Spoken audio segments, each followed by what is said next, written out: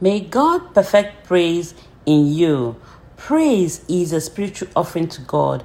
God inhabits the praises of his people. Matthew 21:16 says, out of the mouth of babes and nursing infants, you have perfected praise. So God wants to perfect praise in you because God knows that praise is a powerful weapon against the enemy, against all the forces of darkness.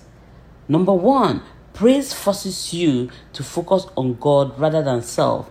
When you are focused on God through praise and worship, your spirit is uplifted and your faith is boosted.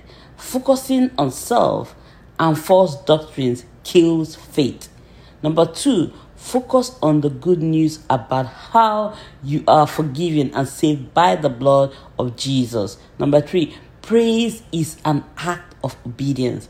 As you obey God and praise God, God will move on your behalf, especially when you praise God for the great work of salvation, for having delivered you with the blood of Jesus.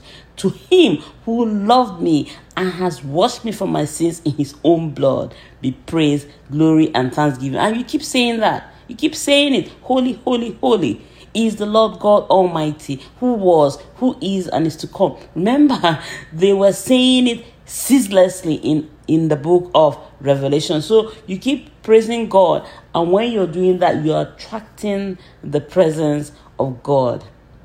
So number four, Hebrews 13:15 says, through him then let us continually offer up a sacrifice of praise to God, that is the fruit of lips that acknowledge his name. So praise is a sacrifice, is a spiritual sacrifice. So God wants spiritual sacrifices. Number five, pray for God to fill your mouth with praise. Pray for God to perfect praise in you. Number six, praise is a spiritual garment, and it is God that clothes us with a garment of praise. As we walk in obedience and praise God, God will make praise and worship our lifestyle and hobby. Praise and worship will become interesting to us, and we will begin to delight in the Lord. The scripture says, delight in the Lord and he will give you the desires of your heart. So it's good for you to delight, to praise him, to magnify him, and to enjoy doing that.